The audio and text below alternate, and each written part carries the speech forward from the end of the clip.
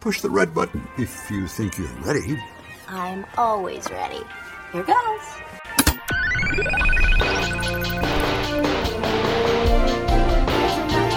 There's a new section called the Ice Cream Scoop.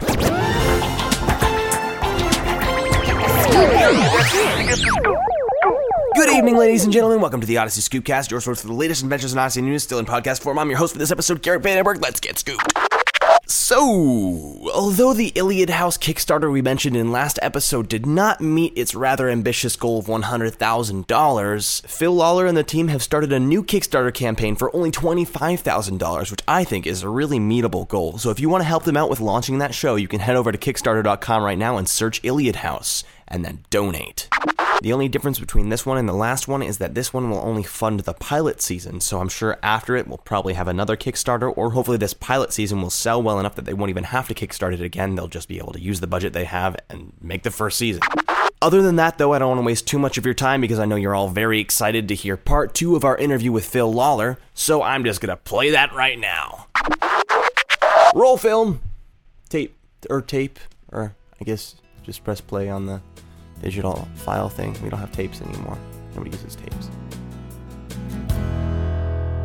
I remember reading the complete guide. I always wanted to call it the official guide, but that was Hubler's version.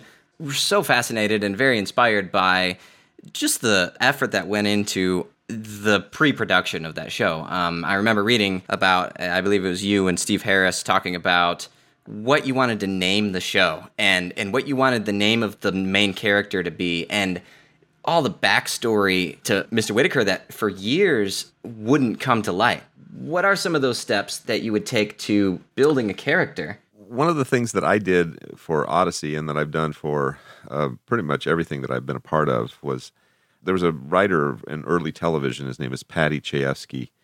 When he switched over to movies and started writing movies, one of the things that he did was that before he ever wrote a word of dialogue, before he ever wrote a page, he mapped out the whole history of every character and every situation that those characters had faced up to that point. And the theory is that, if you don't know everything there is to know about it, how can you make it real? So you got to know everything there possibly can be, that you within your power to know. Even if it's just minute details of what people like to eat for breakfast and, how they like to sleep on their side or they like to sleep on their back. All that plays into it because it goes to make the characters three-dimensional and real characters instead of just sort of cliched characters. And you can draw from that. And, obviously I think all of that, I did that with Odyssey and I think it worked. That's probably a big reason why Odyssey, it felt natural whenever things like that would happen, because it's not like, oh, well, what's the idea now? Oh, we'll just come up with this. And you can mess with continuity. Yeah. But to me, at times, that can seem like you'll never get to tell all that. So, like, say a series ends, and then you've got all this stuff, like, oh, I wrote all that history, now I'll never get to reveal it. That's certainly one way to look at it. That's very disappointing if you've spent all of this time and effort to try to create something, and now the series is over, and you're never going to be able to release that. Or you can take a look at it and say, in the life of a writer, if you consider yourself to be a writer, and you're disciplining yourself to master the craft of writing, you realize that nothing is ever wasted. You should always save everything that you do because you never know when you're going to be able to use it in another project. And plus, just doing that often, you begin to fine-tune your abilities to be able to make those sort of histories and build up a story and a world to build your story into. Exactly. One of the challenges I would imagine, and something that I've ran into, is with movies, you can use visuals. With a book, you have narrative. You can just explain this person is a father, but with audio drama, it's like neither of those two aspects are there. So everything has to be done. Every backstory has to be creatively done through the dialogue. Yes. How do you do that in a way that isn't just completely noticeable, like two people talking to each other and saying, well, we both know that? Again, it's part of the craft. You realize fairly early on that writing for an audio or radio program, a drama, is far different from any kind of writing that you're going to do. It's very close to stage writing, to writing for the theater, but it's not quite there because you still have visuals in the theater. Parts of it are very much like television writing if it's an ongoing series because you have those kinds of story arcs, but you don't have the visuals. Everything happens in the voices and everything happens with the effects. So you, again, have to figure out ways to do that. Now, there are a lot of people who say that using a narrator is cheating. I think that using a narrator is perfectly fine and perfectly legitimate. In fact, I think that using a narrator can be a real plus depending on how you write the narrator stuff. So, if it's just flat out, okay, he's moving there and he did this and he's moving here and he's doing that, well, then, yeah, that's not going to work out. But if you can figure out a way to make the narrator creative as well, then you've got another tool that you can use. And sometimes you just realize that you got to have them. I mean, if you're going to do a big action sequence, everybody who's listening has got to understand the geography of what's going on. Yeah, there's still a little bit of element of you can set a scene up a little bit with just the sound effects and stuff. Like I don't know if you've listened to Gap Digital. They put out the Left Behind series. They made an entire audio drama of it. The production I found was just really cool. They did some really creative stuff. At one point, I remember there was a full minute and a half with no dialogue, and the story was just entirely being told by the sound effects. Like a guy pulls up to a place, and he stops in his car, he gets out of the car, and he walks down the street, goes into this building, and you can tell exactly where he's going. Right. You can tell what kind of a building it is just by the reverb, and you know, it's... Yeah. But see, what's really interesting about what you said is you're describing the scene as you're going along, and if I were listening to that scene, this is the wonderful thing, which is why I think that audio and radio dramas are the best way to tell stories, and the reason why is because it's active.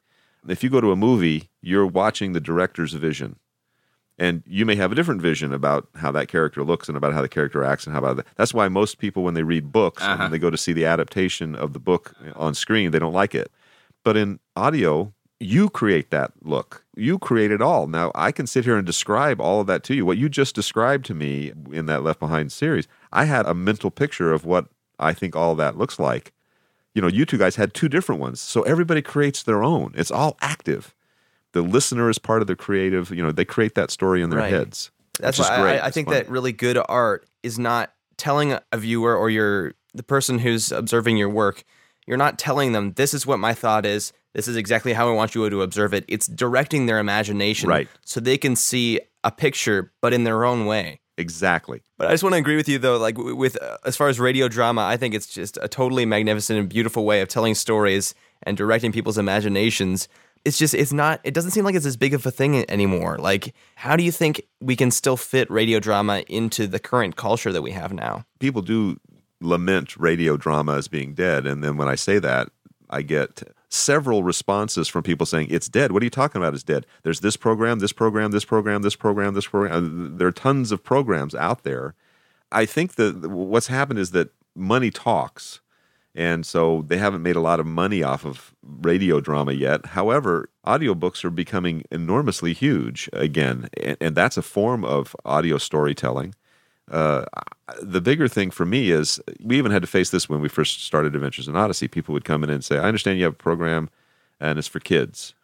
And my kids would really like to have a program, and it's a good alternative program. What is it? And so the people in the bookstore or somebody else, they would call us up, and we'd tell them what it is. And so what is it? Is it a video? No, it's an audio program. Oh, my kids won't like that. And we said, well, I'll tell you what, why don't you take this home and play it for your kids? It was always like 99 times out of 100. Within a week, they'd come back and go, you have any more of these? My kids have never sat still that long in their lives. I think a lot more people would appreciate the genre of audio storytelling if they would give it a chance. It's just, it hasn't been introduced to so many people. Right. It's been some time since you were brainstorming with Steve Harris. We talked about, the backstory and a show getting canceled and never getting to tell that backstory. Did you ever think that you'd get to tell all that, to play all that history out, and that the show would go for 25 years? No, I can tell you that we had no idea that this was going to happen. Interestingly enough, we were in the studio, and Dr. Dobson had a studio right across. And it just so happens that one day we were both recording. We finished at the same time. So we came out and everybody met in the hallway. And Hal Smith was sitting there. And so everybody introduced everybody to everybody else. And it was fun. And we had a little, brief conversation. Everybody's joking around. And Dr. Dobson said, we're going to do 1,000 of these. Oh. He said, yep, we're going to do 1,000 of these. And Hal said, that sounds good to me. Let's do 1,000 of them. That sounds great. Well, now they're at 700 and it keeps chugging along. So I think they're going to get to 1,000. Maybe the 1,000th episode will be the final one, but maybe it'll go on longer than that. I'm hoping they do another 25 years. That's a tall order, but yeah. So I just want to say one final thank you to Phil for being on the show. The guy was a blast to talk to. I really feel like I learned a lot from him just in the few minutes we had talking to him. Like, I look at movies and stories all completely different now just because I'm realizing a little bit more about what goes into them. It's crazy. I'm just going to mention one more time before I go. If you want to hear Phil Lawler continue to tell you stories in your ear, face drums, then you need to go support Iliad House on Kickstarter right now. Just go over to Kickstarter.com, search Iliad House, and back that junk. Anyway, that's all for this episode. I'll see you guys next time. For the Odyssey ScoopCast, this is Garrett Vandenberg. Peace out, son! 2 yellows. 1, 2. Aw, man! I'm stuck in the gooey gumdrop. Think board games are just for kids? Think again. Introducing The Fellowship Gamer, a new podcast from the Blimey Cow Audio Network. Discover amazing, fun, and smart board games that will leave you wanting more. Every Wednesday, Josh and the gang review a brand new game and help you decide which games are winners and which do not pass go. So don't leave your fun to chance. Check out the Fellowship Gamer podcast and put some strategy to your playtime. Brought to you exclusively by the Blimey Cow Audio Network and MiniatureMarket.com. Find out more at BlimeyCow.com.